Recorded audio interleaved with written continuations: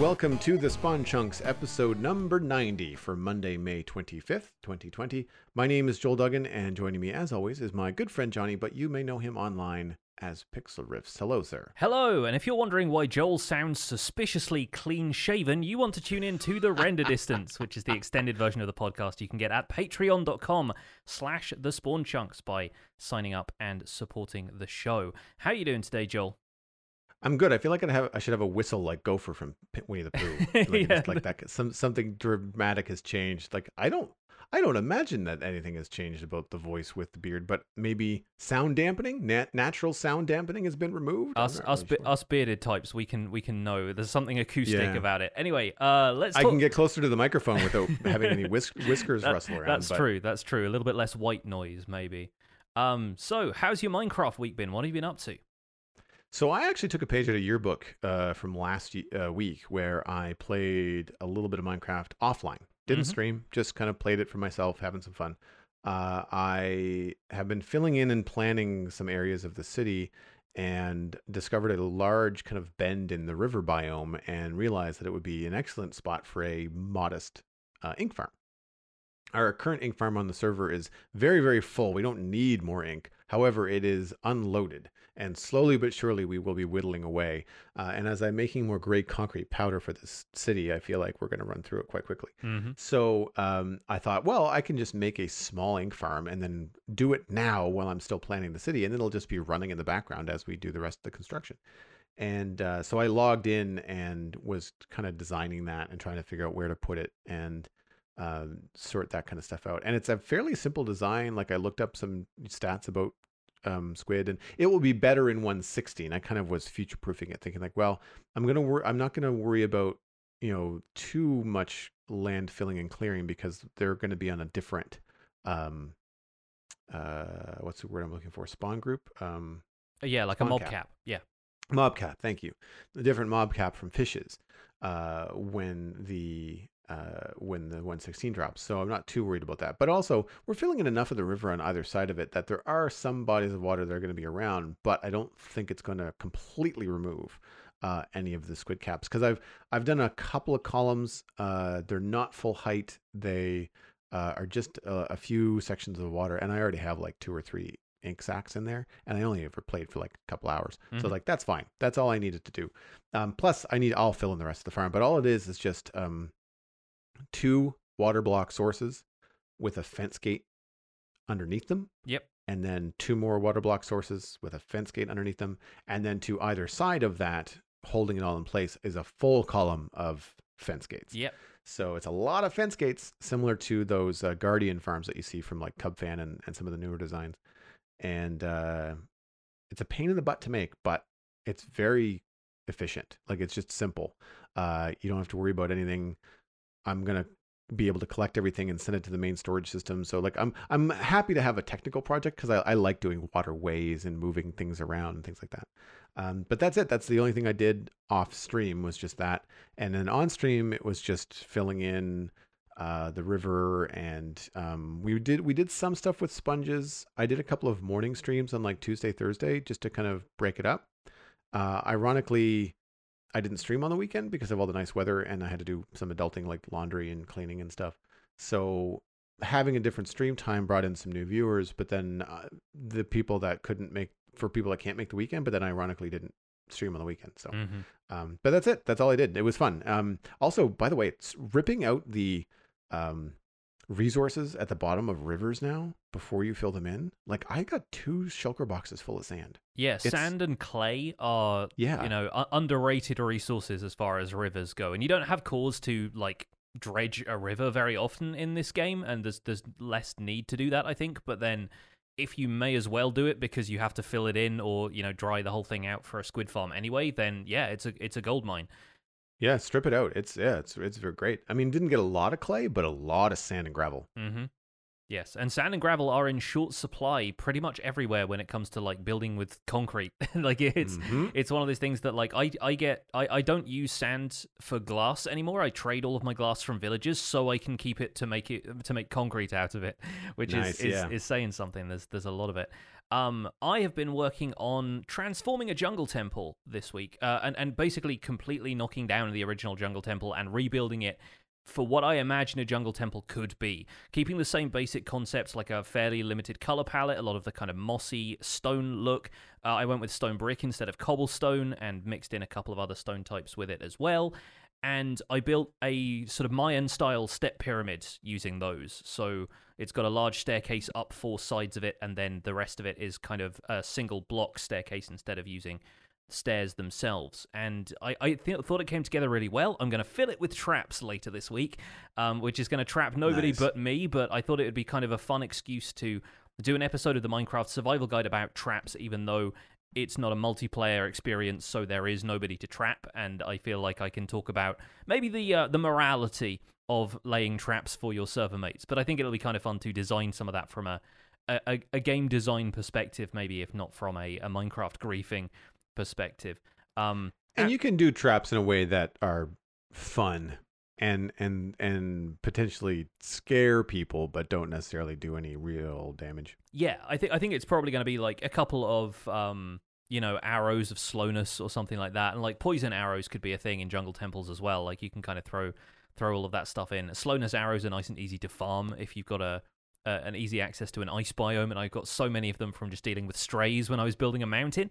So yeah, I have a bunch of those that I can do some fun stuff with. And I was thinking about maybe having it. There are emerald blocks inset into some of the doorways, and I like the idea of, if somebody tries to come up and steal an emerald block, there's an observer behind it, and it triggers like either a lava or a water dispenser, and the lava would be slow moving enough that you'd probably see it coming beforehand, but the water would be fast enough that it'd sort of flush you out, and if you manage to get the emerald block, you'd just be swept back down the steps to hit the bottom of it again. It's too bad that we can't do larger objects in Minecraft, because I feel like a jungle temple with your own trap designs would be a really good opportunity to do like the Indiana Jones giant boulder chase. Yeah, I feel like that would. I was thinking about doing something like that where a hallway just fills up with gravel in stages. So instead of having something that constantly moves towards you, have it be just like rows of gravel dropping from the ceiling one after the other, and you'd still end up taking suffocation damage if you got caught in it. But it'd just be like a series of pistons retracting from the ceiling. So I might do something like that as well. I'm thinking about drafting a few ideas and doing more than one or two. There's definitely room for it because the footprint of this pyramid is, I think, at least 26 blocks long or something like that. I saw this thumbnail. Yeah, it looks pretty big. Yeah, it's sizable, so I can fit plenty of stuff in it. Outside of that, in Skyblock, I was working on an experimental kelp farm design. Occasionally, I like to do stuff that is just bizarre and probably inefficient, but could be a fun experiment. And this one, I was trying to get kelp to grow as high as it possibly could. By whenever you break the top part of a kelp block, or any part of a kelp block, really, as soon as it like decides for the next go round what the top block of a kelp plant is, it sort of randomly reassigns an age to it. And that's what stops kelp from all growing to the same height in oceans. So if the top block is, age, I think 25 is the limit, and you break it, that can reset to a number between 1 and 25 that is then how many more blocks it could grow. And I decided to create a kelp farm where every few blocks it gets broken by an observer, and then the observer lets it pass again as it continues to grow. And so, in theory, if enough rolls of the dice happen that allow it to grow a few more blocks, it could just grow all the way to build height from the bottom of the world, which in Skyblock is accessible to me. So, I've been building this really bizarre and kind of expensive to build kelp farm just because I want to see a stalk of kelp grow from the bottom of the world to the top. And it's been pretty successful, actually. I found that a lot of them, because they would hit like a number that they just couldn't grow any further than, like a few of the stalks ended up stopping like quite early, but then there was one that ended up growing beyond what you would normally expect, like beyond the 25 block maximum of a kelp plant. So I at least proved my point, if not necessarily had like a fully successful thing. And eventually I'm going to install some way of having it all be farmed out of it as well. But cool. It's going to be completely redundant in 1.16 because you're going to be able to bone meal kelp at that point. But even after that, I think it will be kind of fun to mess around with the mechanics of stuff like this. See, and I for farms like that, I think they're more interesting, and to me, I want to say more efficient time-wise, because bone mealing farm, you still have to have the bones. Like somebody has to turn the bones into bone meal. You know? Yeah. There are ways, I guess, to get automatic bone meal from like composters and villager farms, but like the size and effort involved in all of that compared to just having a mechanical farm that works on like a daylight sensor, or something. The farms that you can set and forget, I think, are the best, even if they don't have the most efficient yield per hour. Yeah. I think something that you don't have to then interact with at all ever, other than stopping by and getting your stuff, I think are the best kinds. Yeah. I like that kind of stuff, and I struggle with getting bones on my survival guide world because I don't like to AFK at farms, so I don't tend to just go AFK for mob drops a whole bunch. I tend to use my computer for other stuff, and I don't want to leave Minecraft running in the background, so I haven't got that many. However, in Skyblock, because the mob farm and that is so efficient and it runs automatically basically anytime I'm standing in the central island space, I have more bones than I know what to do with. So I'll probably end up revising a different farm design at some point if I actually want loads of kelp. But realistically, nice. I'm using blaze rods as fuel. I have a decent nether mob farm for that, and wither skeletons give me coal as well, so I don't need kelp blocks. It's just for the sake of it, really, at this point. It's a bit of fun, though. Nice. I've been using coal in the city for fuel. I don't smelt a lot of stuff there. If I have any big smelting jobs, I usually do it back in the nether hub where I'm using blaze rods, as you mentioned. But I've been debating as to whether I want to try and get an alternate fuel source going. I looked at kelp, but I don't like the idea of having to craft kelp blocks afterwards. And I've seen some really cool ways to craft a lot of stuff at once. But as inefficient as it is as a fuel source, I kind of feel like if I had a nice big bamboo farm that just went straight into furnaces, I feel like that would be the way to go.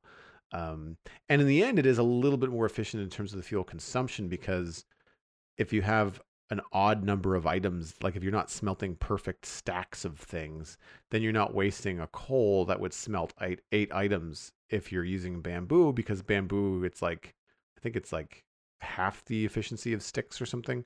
So, you might use like 12 bamboo to smelt like one item, but it's better than using one coal that could have smelted 8 but only smelted the 1. Yeah, exactly. Like there's always that equation that kind of balances that stuff out.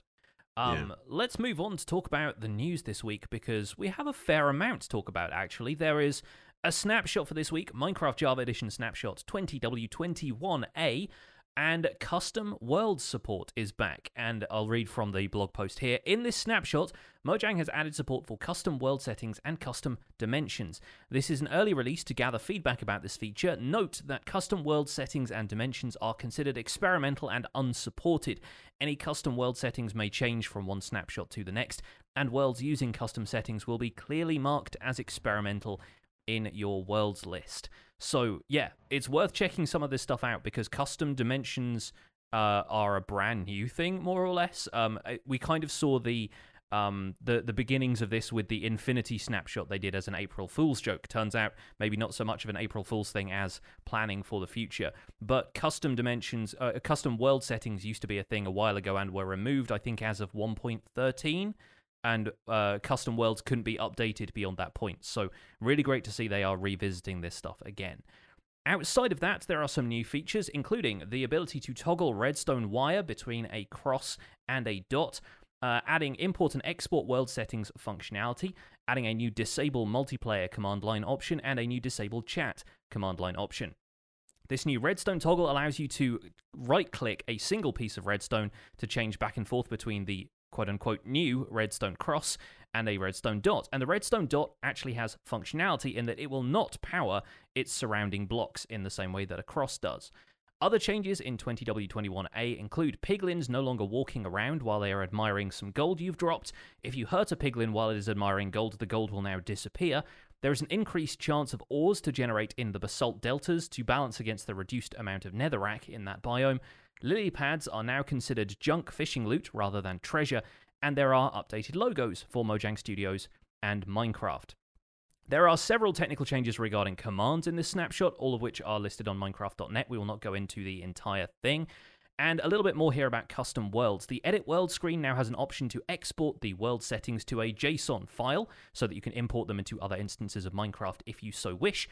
And during world creation, you can import your previously exported world settings. There are new parameters accessible in these custom world settings, but as previously mentioned, they are experimental. There is a full list of fixed bugs on Minecraft.net as well. We have some here that are worthy of note, in that trying to interact with entities 3 or more blocks away without seeing its eyes only interacted client-side. That has now been fixed. Also fixed is hostile mobs sometimes stopping attacking or following their target when they're directly next to it. And I think baby zombies often do that, so we'll see how lethal they are in the next snapshots. Nether sprouts items were not visible when held in the hand in first person, has been fixed. Blackstone and basalt prevented ancient debris and other nether ores from generating. That's overlap has been fixed as well. And finally, wither skeletons were not spawning inside of wither roses. They are actually supposed to because they're immune to the wither effect, so that has been officially fixed as well. The next little bit of news, obviously, is that Minecraft Dungeons launches tomorrow, Tuesday, March 26th, 2020. I have pre-ordered, and I'm looking forward to it. So while we're talking about it, I mean, we're going to talk about Minecraft Dungeons, I think, at length in our main discussion this week. But I did want to point out that the pre-order process for me was a pain in the butt. It did not feel good between the combination of the purchase just not working. I'm not sure if anybody else experienced this, but I tried to pre-purchase a couple times this week, and Microsoft was just like, nope, not having it. So I don't know what the problem was there. Eventually, there was some confusing UI things with my end on the PayPal side of things and all that kind of stuff. But in the end, it did go through. And we talked before, I think last time we talked about Dungeons, about the pricing of it. And for those of you wondering, I was surprised that after the exchange rate, it was $38.99 Canadian plus taxes for the Hero Edition, which is $30 US, right? Yes, something along those lines. I think it's 20. Yeah, because it's $19.99 for the base game US. I think $29.99 for the Hero Edition. Yeah, so it came to $38.99. But then when you put taxes on in my region, it comes to 45 Canadian, which is more than I was anticipating to pay. Not that it's a big deal, but it's one of those things where I'm just like, oh, that added up rather fast. Yeah. I think probably is that I was looking at those numbers and not realizing that they were in US dollars at first. Yeah.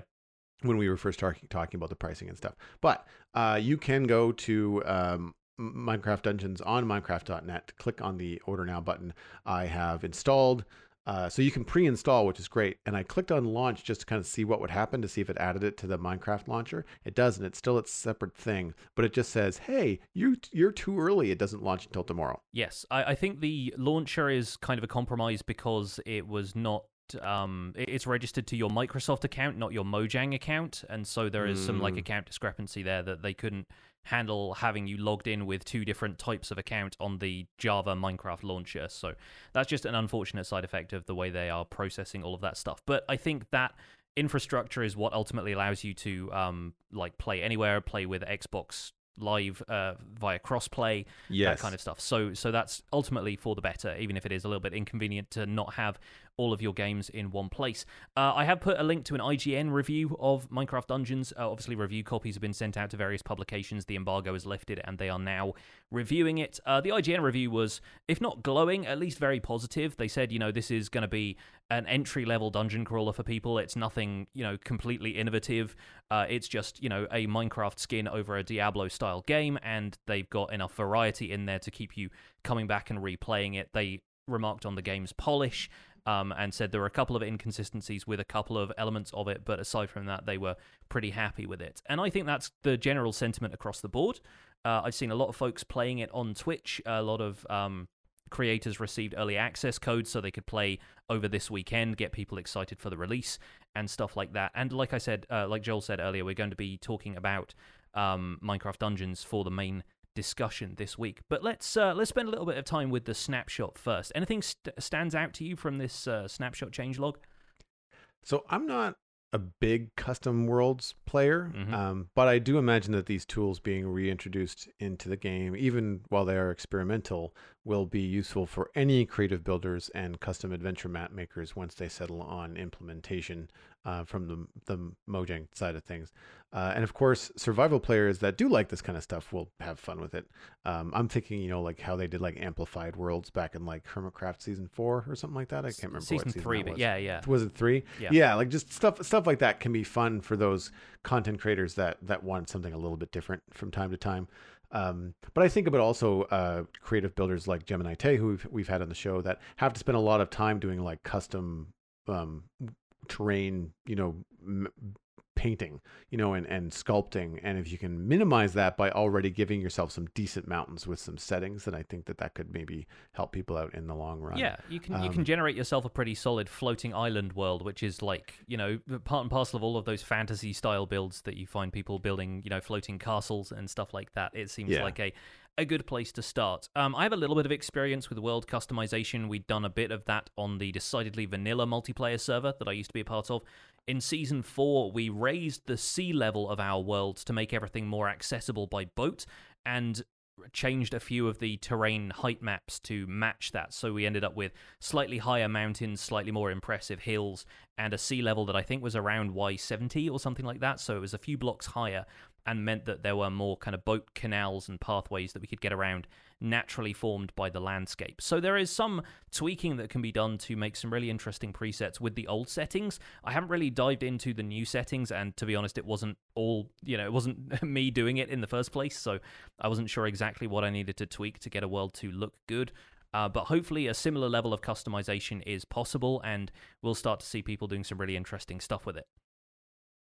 The thing that I wish could be done, and it's not clear that could be, is that I would love to have a little bit more of a natural world look to the Citadel, but that would more than likely involve resetting. And like, I don't know if I can bring what I have now into a new custom world. I guess it would be a matter of like trimming the chunks and then. But you'd have to export it into a new world seed using some sort of editing program. I don't think it would be super easy to. You couldn't change your world seed and many of your custom world settings on the back end without probably significant problems. Yeah, exactly. So yeah, I mean, especially if you've got something where there are continents, like where you could maybe just save one continent and then have other continents be other things. But so yeah, I mean, it's not like I'm unhappy with the Citadel. Actually, for the random way that we chose the seed, it's still got some surprisingly cool features for Minecraft world, but it also has some surprisingly janky, floaty strips of things. Where it's like, why is that's not good at all. It just adds to my to-do list, especially if you want to build in that area. But yeah, so I think it's. I mean, overall, these kind of controls are good. I think mostly like adventure map people and like creative builders are going to probably use it the most. Yeah. I do, however, find the redstone dot toggle huge. Like that to me is a really big change. Mm-hmm. Yeah, I think it's an interesting one. At the very least, redstone blood is going to be back for the folks who used those like dots of redstone and were like slightly annoyed that for aesthetic reasons the cross didn't look exactly the way they wanted it to. It does set an interesting precedent for controlling redstone directionality as well. Aside from things like repeaters and comparators, which you adjust the settings on, this is the first time we've really had a redstone component that you can right click on, like as far as redstone wire goes, and it changes in the same way that there are data packs that allow for rotation of redstone components via like a special wrench tool that you just replace a carrot on a stick with or something. But I think it's interesting that we're starting to see stuff like that cropping up in vanilla gameplay. How likely that is to extend to other things remains to be seen, and it may not be in the end, but it's an interesting first case of something like this happening. And I think Mumbo tweeted something about this earlier, and he said like he'd had maybe a day or two to mess around with it and said it's very useful, but only for when you randomly need it. It's not a game changer, and you can't necessarily design a redstone contraption around that as a feature, but it can get you out of certain tricky situations, he says. So that's it's that's worth noting. And I think it's going to get people out of the frustrations that I found complicated when I was first learning redstone and didn't know as much as I know now, which is, powering things next to a redstone line or a redstone dot that you didn't want to be powered. Yeah. And things like a hopper, like you make a construction and you're like, why are my items not getting to where they want to go? And you realize that you've got a redstone line that's running behind a hopper and happens to be powering that hopper. Well, now you should be able to right click that thing and have it not, and have it clearly say, oh, I'm traveling into this hopper. That means I'm powering it. And if I'm not traveling into that hopper, that means I'm not powering it. Yeah. And I think it's just going to make redstone accessible for the people that have less experience with it. And I would imagine once more time has been spent with it in specific situations, like Mumbo said, you're going to find some of the heavier people that do redstone being able to like compact things a little bit. Like there's going to be that one time that, Mumbo or somebody on the SciCraft server make a piston door and realize, oh, wait a minute. If I switch this redstone dot to a cross or vice versa, I can make this thing a block thinner, which doesn't sound like a lot, but for those folks, that can mean a big difference in terms of where they can fit that thing, right? Yes, definitely. And I think what it comes down to, the thing that links this redstone dot and cross thing and the world customization thing, is that having more options is better in this case. Mm-hmm. And that is something that I think has applied to some stuff in Minecraft for a while, but and anytime options are removed or taken away or changed significantly, people sort of go, well, why couldn't we have both? Why couldn't we have this and that? And this is also with the redstone dot really being one of those situations where it wasn't a whole big deal to add back in, but it's just going to make some people's quality of life a little bit better. Yeah, exactly. How do you feel about the gold disappearing when a piglin is hurt? I figured that was going to come sooner or later. Like, there were people exploiting the fact that you could get the gold back from piglins and so forth. So it made sense ultimately. And yeah, I think it makes sense for the piglin's character. If you're looking at something and then you get hit, you're not going to continue looking at the gold. You're going to pull out a crossbow and shoot whatever's hurting you. So yeah, it makes the piglins feel a little bit more logical, a little bit more alive, and reacting to stuff a certain way. So yeah, I think it makes sense. It stops the exploit of people just getting their gold back as soon as they've tried to trade with a piglin. Even though I know that was that was previously nerfed a little bit by them not bartering anything, not like throwing out whatever they wanted to give you until they then accepted the gold ingot. But I guess now you sort of can't change your mind if you throw a gold ingot on the ground. Yeah, precisely. I mean, and again, I agree. Good change in my opinion. I thought the Nether Sprouts fix was a bit haphazard. I have worked on some data packs where I have to show what it's like to hold like one of my custom chair models in your hand before you place it, and I know that you can control how that model looks in different locations in the game, hotbar, hand, head, etc. And I thought that just raising it in the hand would be something that you could do without the image itself being raised in the inventory. So now, unlike grass, the sprouts appear across the middle of the frame in the hotbar, and it looks weird. It looks right in your hand, but it looks really strange in your hotbar because grass and mushrooms and everything else are on they appear kind of like with a baseline in the inventory. Yeah, I'm not sure. I haven't looked into the sprite sort of comparison enough here to really judge how well this has been implemented. I am wondering if this is the right time to bring up my one gripe with glazed terracotta, where it doesn't place down in the direction it's facing when you hold it in your hand. You're kind of holding it backwards, and so this is most noticeable if you have the magenta terracotta that's got an arrow on it, because if you place it down, the arrow is facing the opposite direction to the way it looks when you're holding it in your hand. And previously, I've had a friend of mine, Dnator Games, make me a resource pack that changes the rotation of that item so that it looks like it places in the direction that it shows it when you're holding it in your main hand, because that confused the heck out of me with glazed terracotta for a while. I'm sort of wondering if I can submit a bug report or something and see if we can get that fixed for this update. I haven't noticed that because on the Citadel, we run the data pack that allows you to rotate Yes. the terracotta once it's placed with Yeah. a wrench tool. We don't use the redstone one. We use the terracotta one, which is incredibly useful. It just saves you a ton of time and guesswork and getting things wrong like 6 times over. Yeah, and it would be great if it didn't involve having to add a specialist tool to the game in vanilla. I think that's probably why they've avoided doing something like that, is because, again, it sets a precedent. If you have a terracotta rotation wrench, why not a something else rotation wrench? Why not rotate all blocks? And then, you get into tricky territory with implementing stuff like that. But yeah, just rotating it so that it was more predictable to me would make a lot more sense. I guess that's more or less it for the snapshot, really. The technical changes and stuff I will skip over because I really don't know all that much. Before we move on, I do want to comment that I think it's nice that they corrected the wither skeleton thing. I think that those farms with withered roses and things are going to... It's nice that they're not creating an OP farm that collects all the things, but you can still get wither roses and skeletons and stuff you can still effectively limit a nether fortress farm to just wither skeletons if you want to, which is very good. Yeah, it's like a built-in filter. Yes, definitely, and that again prevents you from removing functionality that people could use that stuff for, but then ultimately balances them with other mob farming techniques. So it makes sense, and it's nice to see them kind of canonizing that and like actually having an official correction that wither skeletons are supposed to spawn there.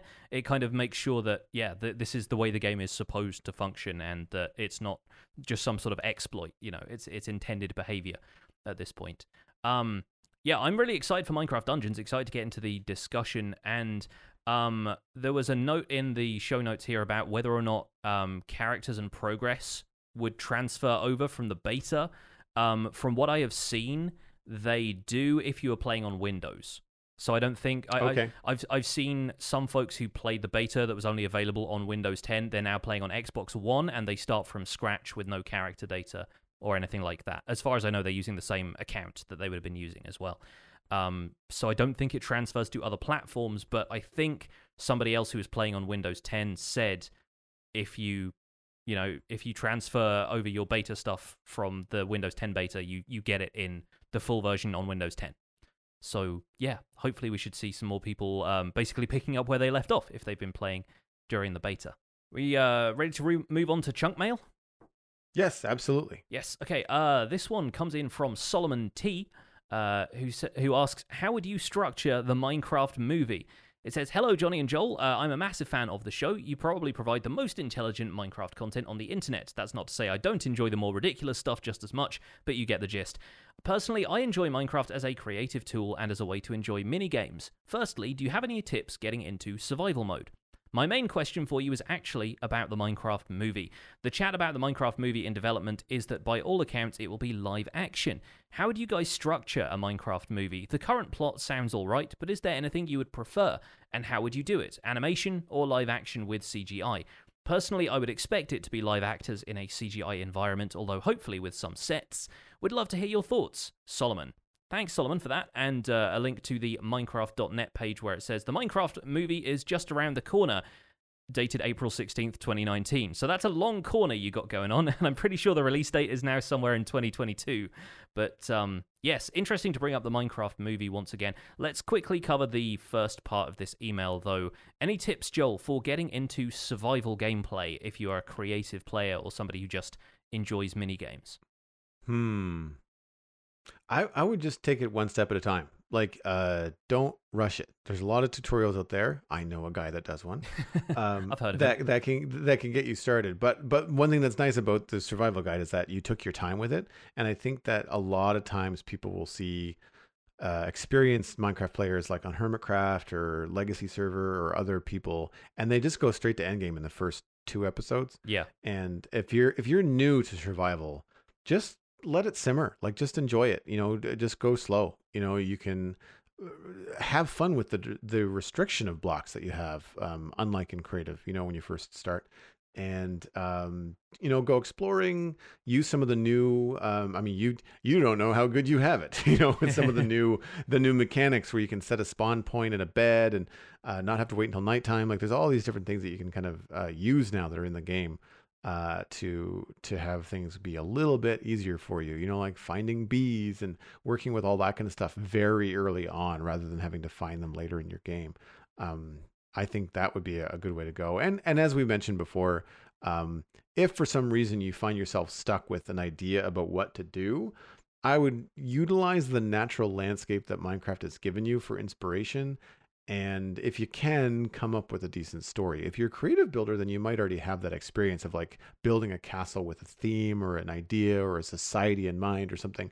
So if you're new to survival, look at the landscape, try to figure out how you want to change it, how you want to build on it, but then come up with a story that's going to inform how you go forward. And I think that once you start getting some infrastructure and start, exploring how to navigate the world and deal with the mobs and have all that kind of stuff, then I think you'll start to really enjoy it. Yeah, I would agree with a lot of that. I think it depends what kind of creative mode you've been playing as well, because we like to think of creative mode as just starting from scratch in a flat world, but then some people might be creating, creative mode builds on a traditional kind of default Minecraft world and just in creative mode instead of survival. So, you might have an eye for that kind of stuff already, and the things that are, unfamiliar to you is just the grind for resources and combat with mobs and that kind of thing. And so I think it's fun to just relax into not having to worry too much about whatever the next project is, because in creative you are constantly trying to figure out what's the next thing I'm building. And in survival you can allow yourself to be immersed in just exploring a world at your own pace, at walking speed until you have elytra or horses or minecarts or however you would like to travel. And you can go caving and, encounter stuff like that. The most fun stuff in the early game of survival especially is finding spawners and finding diamonds, because diamonds obviously offer the longest durability of tools, at least right now until netherite comes in, and then, more protective armor and that kind of stuff. And spawners mean that you can start experience farms and farming mobs and the resources that you get from those. And I think that's a really good place to start with automated farming, which is something you will want to do a lot of in the later game if you want your survival experience to be comparable to your creative experience. If you are used to having abundant resources from creative mode and you want that in survival, you got to start learning about automated farms. But you can do that, like Joel was saying, at your own pace. It's something that you can absorb slowly over time and then dip back into creative if you want to just go over the design elements of something before building it from scratch in your survival world. Get used to having gravity. Gravity will be your worst enemy for the first little while in survival, but trust me, it's very rewarding building something in survival after you've been doing stuff in creative for a while. Yeah, and one of the things that you can use to decide what you're going to build next is, what do you need? Do you need paper? Do you need glowstone? What do you need? Because a lot of the farming, and even if it's just basic manual farms, food, things like that, I think will inform, as you step forward. Yeah. With regards to the Minecraft movie, I actually did a little bit of digging because I didn't really know much about this beforehand, and it's going to be a little bit too late. I think they're already too invested to change their mind about live action, but I think live action is a mistake. I would much prefer an animated feature like a Lego movie, and the subsequent sequels and spin-offs and stuff. I think they are fun and don't shy away from what they are. Like in a Lego movie, you'll see someone take a vehicle that they're in and just like reconstruct it on the spot. And I think that kind of lends itself well to Minecraft. Maybe not vehicles, but like the kind of shape-shifting environment, that we're in. But it sounds like they are already well on their way to do some live action stuff. The original release date on the article Simon shared was incorrect. I think it was May 24th, 2019, but now it's March 4th, 2022 is the release date. The story is going to follow a teenage girl and her unlikely group of adventurers who have to save the overworld from the Ender Dragon. So it's not really, anything outside of the norm there. We'll have a link to the Minecraft movie wiki in the show notes for this week's episode, so you can check out some more details. But the current director is Peter Soleil from Nick and Nora's Infinite Playlist. He's the third director on the project and the fifth writer. Currently, Alison Schroeder is the sixth writer as of June 24th, 2019. Mojang Studios has also partnered with Warner Brothers on the feature. So Warner Brothers is an experienced movie house, obviously. But it's been in production in one form or another since 2014. And as I mentioned, it's on its third director and fifth writing team, second rewrite. That does not instill a lot of confidence in me that the film is going to be very good. Now, I'm not the target audience. I get that. Not only am I not the family movie audience, I'm also not the kid audience that they're probably going to be aiming this at. However, I have been wrong before. Unlike the horribly lowbrow, thinly plotted Transformers films from 2007 to 2017, directed by Michael Bay, the Bumblebee film from 2018, directed by Travis Knight, aimed at a totally different younger audience, was really fun. I really liked it. It's a good movie. Also written by Christina Hodson. So the fact that they have Alison Schroeder, a woman writing a story about a teenage girl adventuring in a Minecraft kind of situation, that's good. I don't. It just feels like too many spoons in the pot, and unless they went right back to the drawing board, that I'm not holding my breath. How about you? Yeah, I feel like since the news about the Minecraft movie originally broke, which, as you said, was like 6 years ago now, there's been a couple of interesting examples of video game movies. The one I'm thinking of in particular, I think I've referenced it on the show before when we've talked about the Minecraft movie, is Detective Pikachu, which was a decent blend of CGI game stuff and live action, and it worked for a lot of people, although there is precedent for humans and Pokemon coexisting anyway, because that's the Pokemon games. So yeah, I'm not sure if the whole voxel-based Minecraft aesthetic is really going to mesh well with the real world. It will ultimately be about how they handle that. And I think the worst case scenario is we get a repeat of Adam Sandler's movie Pixels from, I think, 2015, which was like giant kind of Pac-Man and Space Invaders and stuff eating up like a modern-day New York or something like that. I never saw that, but it looked like a special effects extravaganza and incredibly shallow. So I don't think anybody's expecting this to be like a deep and meaningful experience or anything. I am ultimately just hoping for it to be good quality and entertaining for its target audience. I think that's all anybody can expect of it, and I think that's kind of what you get out of like the Sonic the Hedgehog movie that just came out recently. Like, it's not going to be groundbreaking works of cinema or anything. It's going to be just, summer blockbuster entertaining fun. Hopefully it makes its budget and so forth. I am wondering if the rewrites are really just the kind of development philosophy we see from Mojang Studios, being, we want to get this right. We want to make sure the tone is right. We want to make sure it feels like Minecraft. We want to make sure it is a product commensurate with our values as a brand. And so, yeah, I agree that cycling through all of these directors and writers and so forth may be a concern, but I am hopeful that it is just them trying to make sure that the final product is something that they can be happy with. And then hopefully their audience can be happy with as well. Although keeping the Minecraft audience happy, as we have learned, is not always the easiest thing to do. So we will see. Personally, I don't know if I would, I don't know enough about the Minecraft movie to tell you how I would change anything at this point. There is so little information about it other than a brief plot synopsis that I don't know if there's anything I would prefer at this point other than, a movie set wholesale in the Minecraft world, which just becomes something like, Minecraft Dungeons opening cinematic or Minecraft story mode or something like that. How do you translate that to the big screen and make it still feel like a big budget movie instead of just another episode of Element Animation's Villager News? There's a lot of hard thought that has to go into how do we make this feel like a Minecraft cinema event. And best of luck to them is all I can really say at this point. Yeah, I know that there was a small live action component to the Lego movie.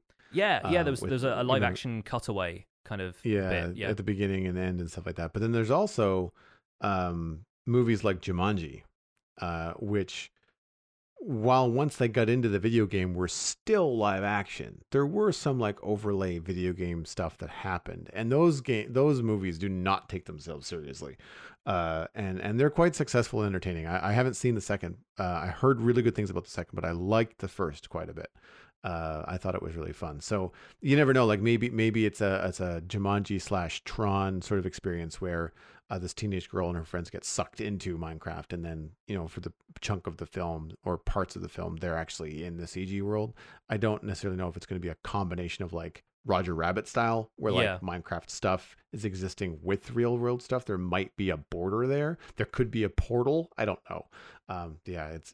We'll see. Like I said, we don't know enough about it to really understand or even criticize. But I know that you had a really cool topic that you wanted to dive into this week for the anticipation of Minecraft Dungeons. Yeah, I just figured we'd have a free-for-all about our experiences of the beta, kind of like go back over that, since we sort of did the same thing with the Nether update snapshots, where we kind of reviewed our thoughts on the Nether update as a whole. I feel like we could do that with Minecraft Dungeons, and sort of going into this week, maybe set some expectations, and maybe we'll come back next week after we've inevitably had a few days to play it and see how we feel about it next week. But this week, I feel like we should explore a few questions which I've written down here in our show notes. Namely, how much did we each play during the beta? How much do we plan on playing the full game? And are we planning single player or multiplayer? What are the most appealing aspects of the game that we have found so far? Do we have any favorite weapons, artifacts? What's our loadout looking like? Are there any features we're looking forward to that weren't in the beta but have been in promotional material for the game? And how could the game be expanded or improved upon? We also had a quick chat with the folks in the Smeltery section of our Discord, which is for the Ore Producer tier and above. And Montrask asked, what platform should you buy the game for, and what kind of gameplay focus should you expect? They said something about, what kind of controller you're used to as well. So I'm sure we can fold that into the discussion. So let's start from the very top. How much did you end up playing during the beta? Because it was available for a few weeks there. Yeah, I played through the available first levels, first a bit on my own on stream, then I played the second part with you, but the middle part overlapped. So I think I played through Creeper Woods twice. Right, yeah. Maybe a third time on my own where I went to go mess around and ended up playing for like 2 hours, something like that, which is easy to do. But I very much enjoyed it, and I didn't feel it was repetitive at all. So I'm sure the story bits will feel repetitive on multiple playthroughs, but that to me, I would expect that. But I'm looking forward to. I might even start fresh. Like I might just be like, I don't know if they changed anything from those first 2 levels. They probably haven't, but it might be worth it for me to just, without too much time invested in like a quote unquote end level character, I might just be like, well, let's just start from scratch and see what's up. So I don't know if I'll delete the other characters, but I'll certainly start a new one, I think, and just kind of go from there. And I think too that for stream content, I'll be streaming the full game for sure. I already have plans to play multiplayer both on and off stream and stuff. But I feel like playing from the beginning, having already done it, would allow me to then talk a little bit more with the audience. When you're first getting going, because you've done it before. Yeah, I played through all of the stuff that was available at the time. I played through it even on the hardest difficulty settings by the end. And I basically stopped so that I didn't end up finding all of the weapons, armor, artifacts, and so forth that was in the game, just in case the final game didn't add too much more. Like, I didn't want to burn out on all of these items and go, oh, is that it? Turns out, from what I've seen, my feelings were completely unjustified, because there is tons of stuff we have not seen yet. But either way, yeah, I ended up playing through a bunch. I played multiplayer with you, I played mostly single player, and I played a fair amount of that just casually by myself, just to like wind down. Like, it's a very nice, relaxing game, and I feel like that's how I'm going to end up playing it. I'll probably play it more casually to unwind than I will on camera. I might stream a couple of sessions here and there, but given the amount of other people who've been streaming it already, I'm not exactly going to be the first past the post, and anybody who's interested has plenty of places to watch it. But obviously, if you've got a built-in audience for this kind of thing, it's worth giving a go. And I think there's less of an individual approach to dungeons the way there is with Minecraft, because you can tune into Minecraft and see people playing the game any number of different ways. Whether it's just different approaches to the survival game, to people building creative or playing mini games or anything like that. And I feel like Dungeons is a very individual experience as far as the weapons and armor you accumulate and how you play through it, but everybody is playing through the same story, the same levels. So it's ultimately about what those viewers turn up for. Is it to find out what the story is with the Arch-Illager, or is it just to see people wreck shop for a couple of hours? So we'll see. We'll see how exciting that is. I'll probably mostly play it single player, but there's definitely a couple of people who we could hook up with if we want to play a little bit of a multiplayer. I might even see if I can dig out my other Xbox controller and play a bit of local co-op with my wife if she's interested in that. Because it's always nice having some local co-op action as well. Because online multiplayer seems to be, I think, up to 4 players, but you can do a couple of people locally as well. So. And that's cool, especially if you, like you said, if it's an unwind game, and if you can unwind, with your wife, then that's great. You just some mutual interest and something different than Netflix or whatever happens to be, making the rounds for the evening entertainment. I know, like I said, I'll be streaming the game for sure.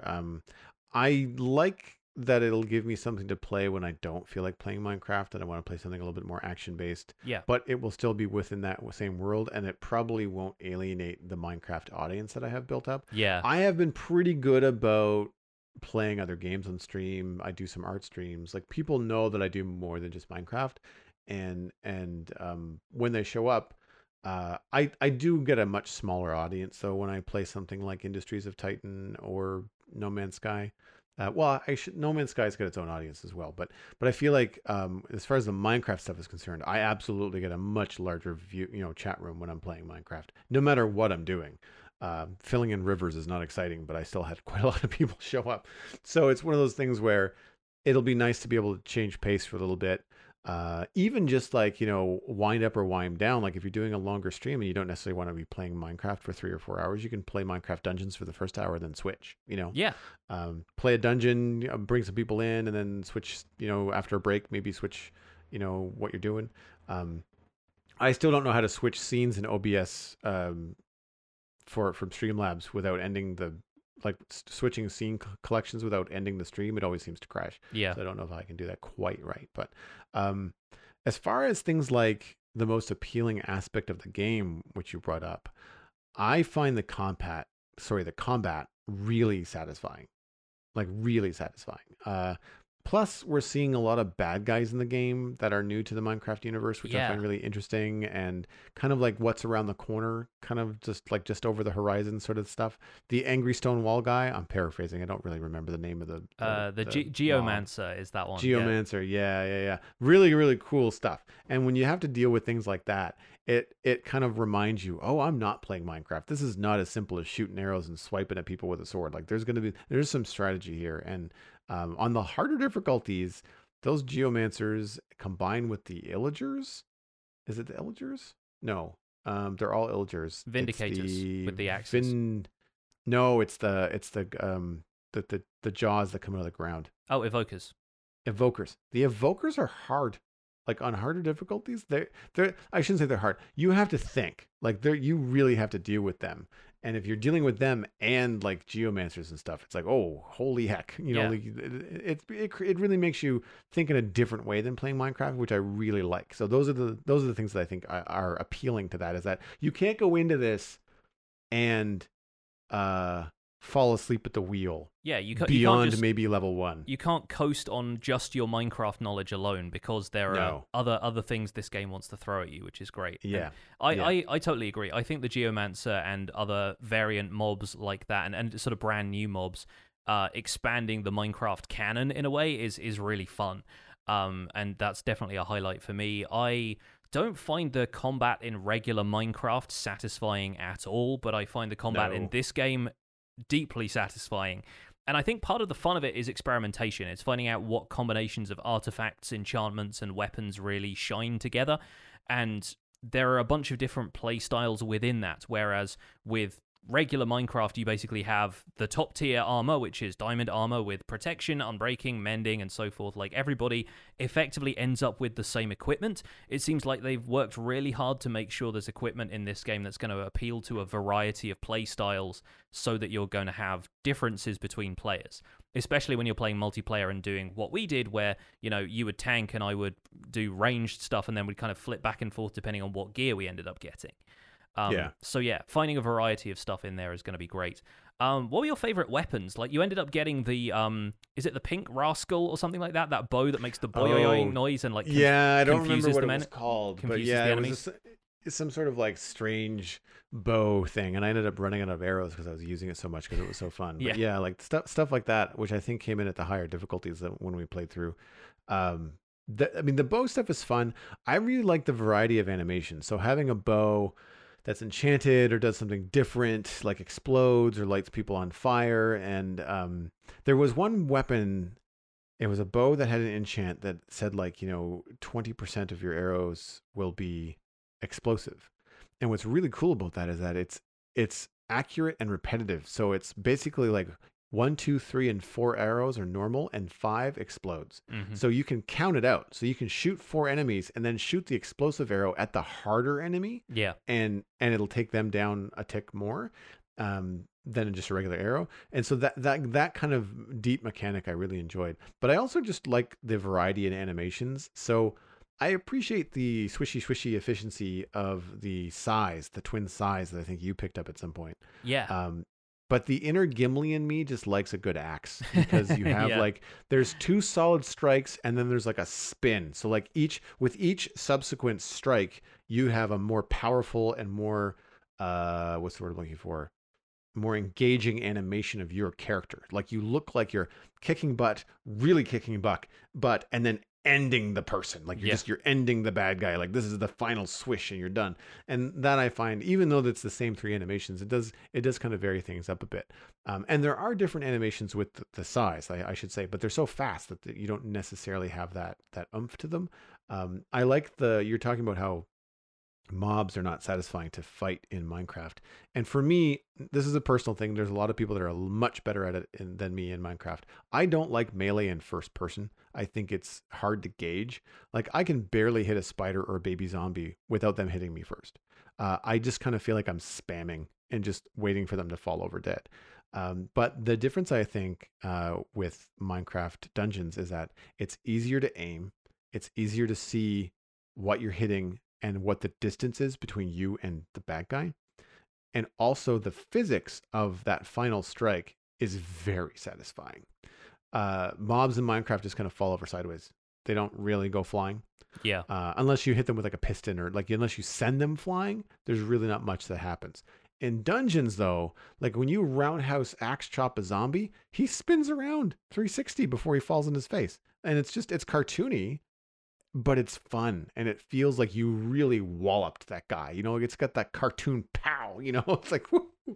I find really cool. So I tend to take weapons that have that kind of a oomph to them. That's where I land there. Yeah, I've been kind of going back and forth and just trying a lot of stuff out, but I really liked there were these unique sickles called the Last Laugh, and they had some bonus abilities built in, some really solid enchantments, and you're right, the kind of super fast melee attack is not super powerful, but it does feel like you are tearing through a bunch of enemies at once. And I ended up with a rogue build that was basically pairing that with anything that made you faster. So there's a mushroom that gives you additional speed boost and a little bit of extra damage. That plus Boots of Swiftness plus any of the enchantments that would add up for swiftness synergy or whatever it was called, speed synergy. Yeah, I was just running in, attacking everything really fast, and then running out again. And there's some, again, different play styles that evolve from figuring out what makes a certain weapon just completely broken for one specific thing. That's part of the fun of it for me, and that's what I'm looking forward to with the upcoming stuff. I'm also looking forward to a greater variety of summonable pet mobs, because the only one I think that was in the beta was the wolf, and he was a little bit fragile. I often found that it would run in and start to attack something like a creeper and would immediately get blown up and fly across the screen. I'd be like, well, got to wait another 30 seconds or so I can summon a wolf again. So I'm looking forward to some stuff in that is maybe a little bit more durable. I'm pretty sure there's an iron golem that you can hire in as a helper. And there's a few other things besides. I feel like it'd be kind of cool if you could almost play for the other team a little bit and summon Vexes that would be on your side, become an evoker effectively. So I kind of wonder if some stuff like that is in there. as far as what I've seen from promotional stuff and from a few people streaming it, I'm really looking forward to that corrupted beacon artifact. There's basically a beacon that you point at stuff and it lasers them. That and a couple of other artifacts introduced this other mechanic that I don't think was really in the beta at all, which is collecting souls from the stuff that you kill. Like instead of just like knocking something down, it disappears. This kind of ghostly image floats up out of it, like in Soul Sand, really. And that all kind of slowly floats towards you, or you can run towards them to collect them. And that's what powers those artifacts. So instead of being on a cooldown timer, you have to fight a bunch of stuff without it, and then you end up expending all of that energy next time you want to use the beacon. So there's some more balancing stuff in there, and a little bit more kind of in-game currency for specific weapons and stuff that creates a different dynamic, and is kind of interesting to me. Yeah, I'm looking forward to a lot of the environments. I think being so taken away by the diverse and beautiful environments, and even just the first couple of levels, knowing that we've only just scratched the surface, I think is what I'm looking forward to most. Those lava-lined dungeons in the promotional, material, the redstone monster boss thing. Like, what does that look like in the game? What does that boss battle level look like with all the redstone around? Like, I haven't played in a while, so I'm not forgetting, but I'm going to be loving the reminder of just how pretty the game is. Mm-hmm. And I think that's going to be super cool when the time comes. Yeah, just the environments and that drool of like, I wonder when that block's going to be added to Minecraft, or in a positive spin, the inspiration that you might get to then take from Minecraft Dungeons back into your Minecraft builds and kind of go from there. Because we have started this medieval area on the Citadel, so with Minecraft Dungeons kind of being in that kind of ilk, it's going to be fun to explore the dungeons and see what changes. And like I'm looking forward to the dungeons that have a little bit more of a puzzle to them. Like, remember from one of the trailers that we talked about on the show, there was like a key where you'd have to pick up the little key character and then put them in different doors. Like, we didn't do any of that in the beta, so I'm looking forward to stuff like that that's a little bit more Zelda-like. They were not in there at all, and now that you mention it, like they were quite a big part of the initial sort of trailers and stuff. And I completely noticed. I didn't notice their absence on account of how much fun I was having with the rest of the game, but you're right. Like the loot pig being another example of one of those kind of like passive mobs that end up being of benefit to the player if you want to chase them down and hack at them a couple of times.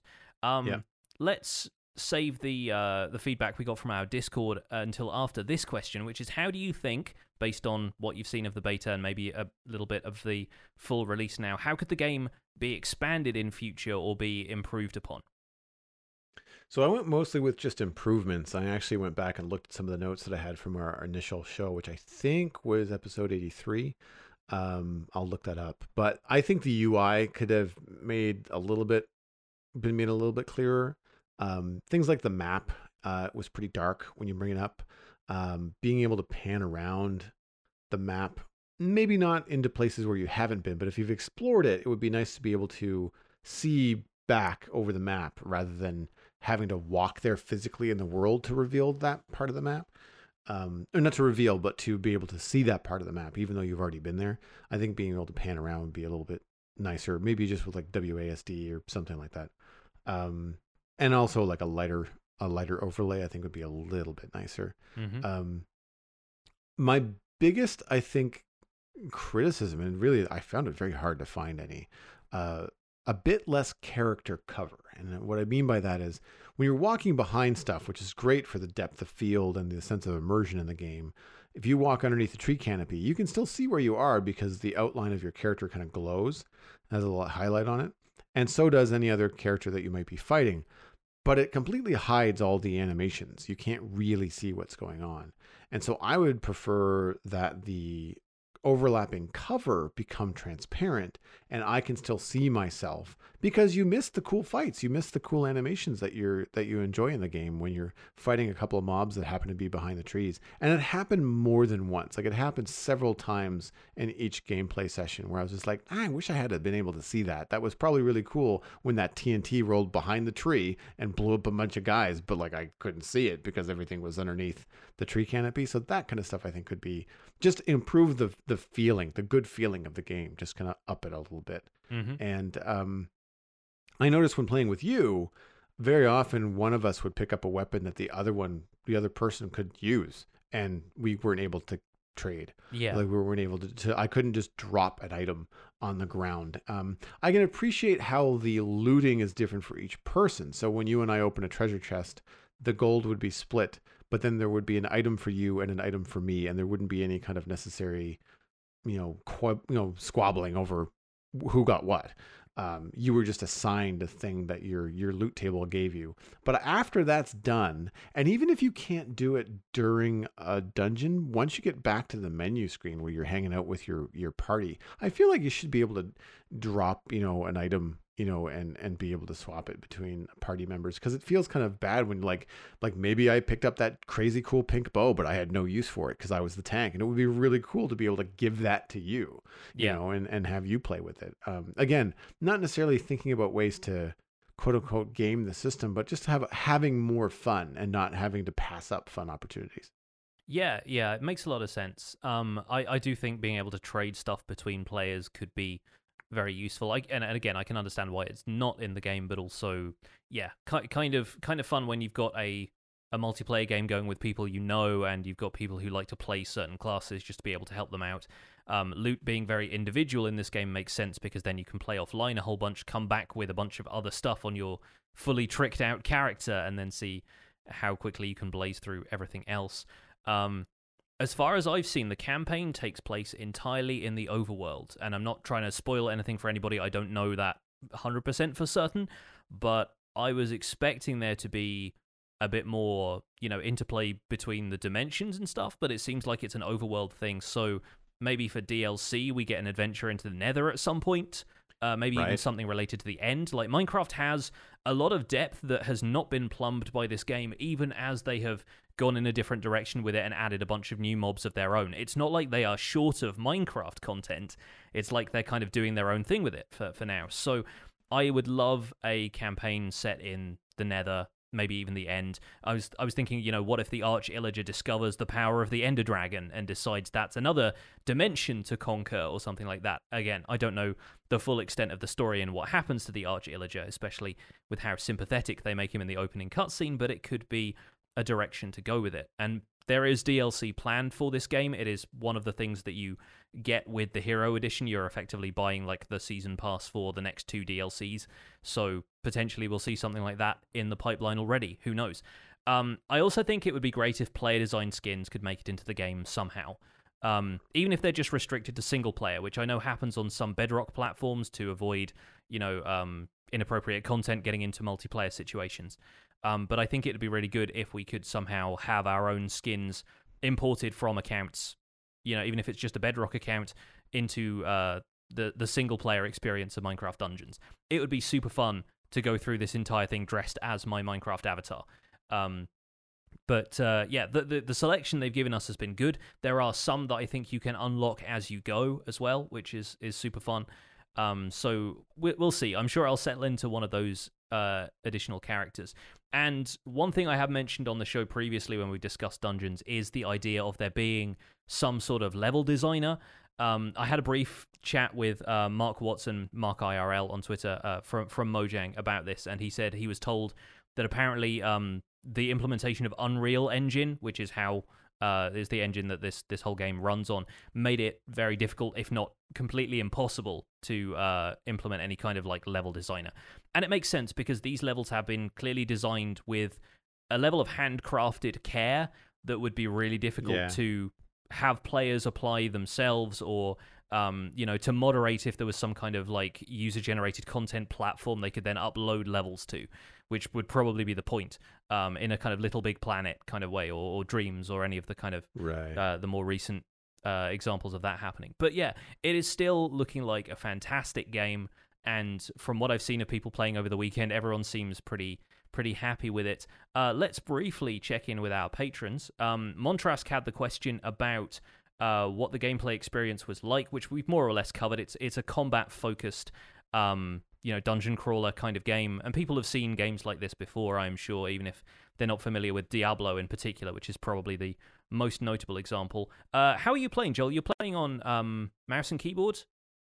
Yes, I bought the Hero Edition. Thanks again for the birthday gift, Alistair. Only have an Xbox 360, and I don't play on that much. My control preference is mouse and keyboard dungeon crawler experience because I'm an old school Diablo guy. I know you play with a controller, but you're playing on a PC with a controller, if I'm not mistaken, right? Yes, I play a lot of other games just on my Steam library. I'm playing through some Final Fantasy games again right now, and I have my controller plugged into my PC most of the time for that. And so I'm just used to it. It's got a more arcadey feel. It's the kind of game that I would sit down and relax and play. And ultimately, I don't think you need the fine-tuning of the mouse and keyboard that you would need for Minecraft or a first-person shooter. I think first-person games require that level of camera control and being able to sort of whip pan around that games like this don't need as much. And I can totally understand the if it's something you're used to using keyboard and mouse for, if it feels more intuitive to you, then I'm not gonna say you're playing it wrong one way or the other. But I think the Xbox controller just feels comfortable as a control interface. All the buttons are mapped pretty well. I think you can even remap the controls if you want to. You can, yeah. Same with the keyboard. Yeah, which is a great move for accessibility, of course. So yeah, I'm mostly playing on an Xbox 360 controller plugged into my PC. Now, I don't know about crossplay, but I feel like there's less of a problem here. I feel like no matter what you're playing on, you're going to be able to team up with friends. So really just play, I'd say start with your controller experience, whether you want to be mouse and keyboard, whether you want to be PC with a controller, or whether you want to be on your Xbox with a controller. I think you just pick your poison and where you're most comfortable, whether you want to lean back experience, on the couch, or whether you want to be at a mouse and keyboard. It's also part of Xbox Game Pass. And if you get the version of Game Pass that includes PC, I believe that then you can play it on both platforms. Don't quote me on that. I would double check before you make a purchase. Although Xbox Game Pass right now is like $1 a month or something. It's so cheap until they come to a final realization. And even then, it's going to be worth it for the number of different games that you have access to. So look into Xbox Game Pass if you haven't already. And yeah, like Jonny said, the gameplay focus we've pretty much already covered. I think that it's going to be a lot of fun to play with friends, and I think it's going to allow some parent-kid team-ups that are going to be really fun. So if you're looking at getting dungeons, I'd say look at it from how you're going to play, and if you're going to play with kids, then figure out who's going to be where, in the household, and what's going to be easiest for them to access, and then just make the purchase accordingly. Yeah, I would agree with that. I think it's going to be a family game for some folks, and it does seem like a very family-focused, family-friendly game, and I think kids are going to get a kick out of playing with parents. We talked a lot about axes and like hacking at people in the episode, but it's very cartoony, like Warner Brothers Bugs Bunny type stuff. There's no blood. It's all just kind of like bashing bad guys. Yeah. And it's all very the gameplay itself, I think, is straightforward enough that I think even very young players, depending on how parents want to gauge the kind of content that the kids have access to, I think it's going to be accessible from a gameplay mechanic standpoint very, very easily. Like point your character at the bad guys and swing. Like it's not a difficult concept. Yes, definitely. Should we briefly go over Cosmic's answers to the survey? Yes, I'm just flipping over to the Smeltery now. We had a quick little feedback from Cosmic as well. And in regards to how much did we play during the beta? A lot. Like pretty much every day it was available, says Cosmic.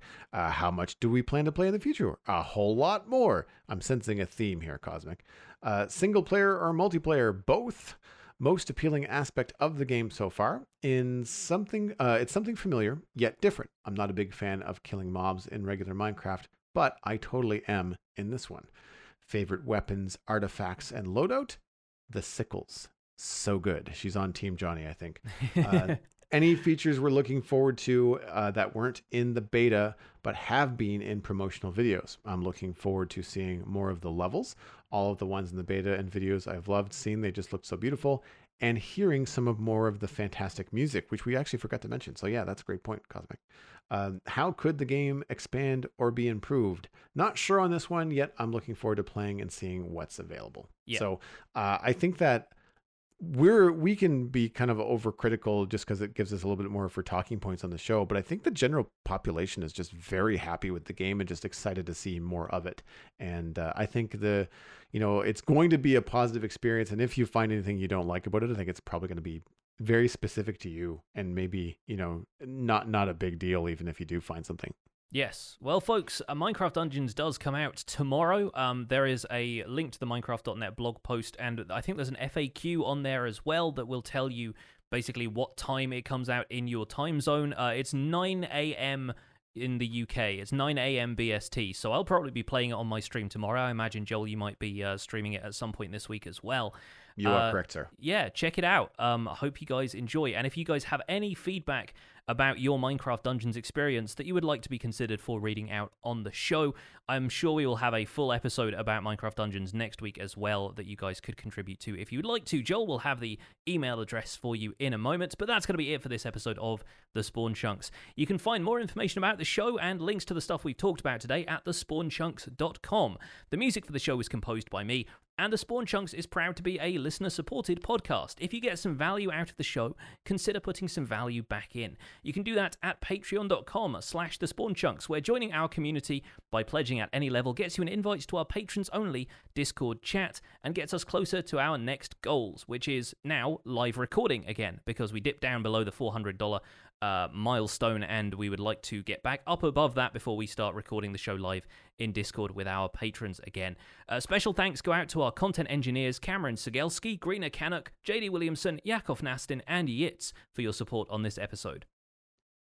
Sharing the podcast with your friends is the easiest way to support the show. It is 100% free. You can find us at The Spawn Chunks on Twitter and Instagram, but a personal recommendation is by far the best way to share the podcast with friends. Just tell a friend about it and where they can find it and where they can listen to it. A podcast review is another easy way to increase the visibility of the Spawn Chunks, so leave us a star rating on the Apple Podcast app or whatever app you happen to be listening on. Even if you don't use the app, it only takes a minute to pop in, leave a review, and be on your way. It really helps us get in front of the eyeballs and ear holes of new listeners.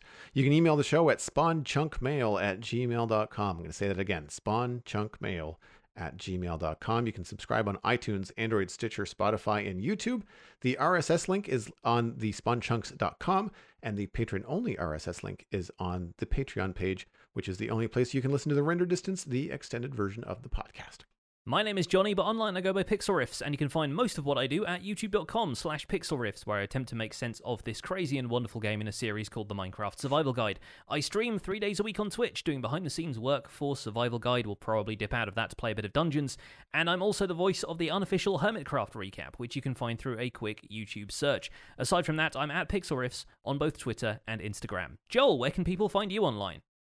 Everything I'm doing online, including my illustration and design portfolio, is at joelduggan.com. If you are interested in hiring me, then just drop me a line there. I am full up until the end of June, but there is no harm in getting in line because that tends to happen during the summer. So please check it out, joelduggan.com. The Citadel Cafe is my other podcast, all about sci-fi and fantasy entertainment, which you can find at thecitadelcafe.com. Spoiler, I've been watching the Back to the Future series for the first time in a long time, so that's probably going to be talked about on the show. And of course, you can follow me at Joel Duggan on all the social media that matters, and I will of course point you towards twitch.tv/JoelDuggan, where I will be more than likely playing Dungeons at some point tomorrow. Thanks for visiting the Spawn Chunks. The world outside is infinite. Go forth and loot the room.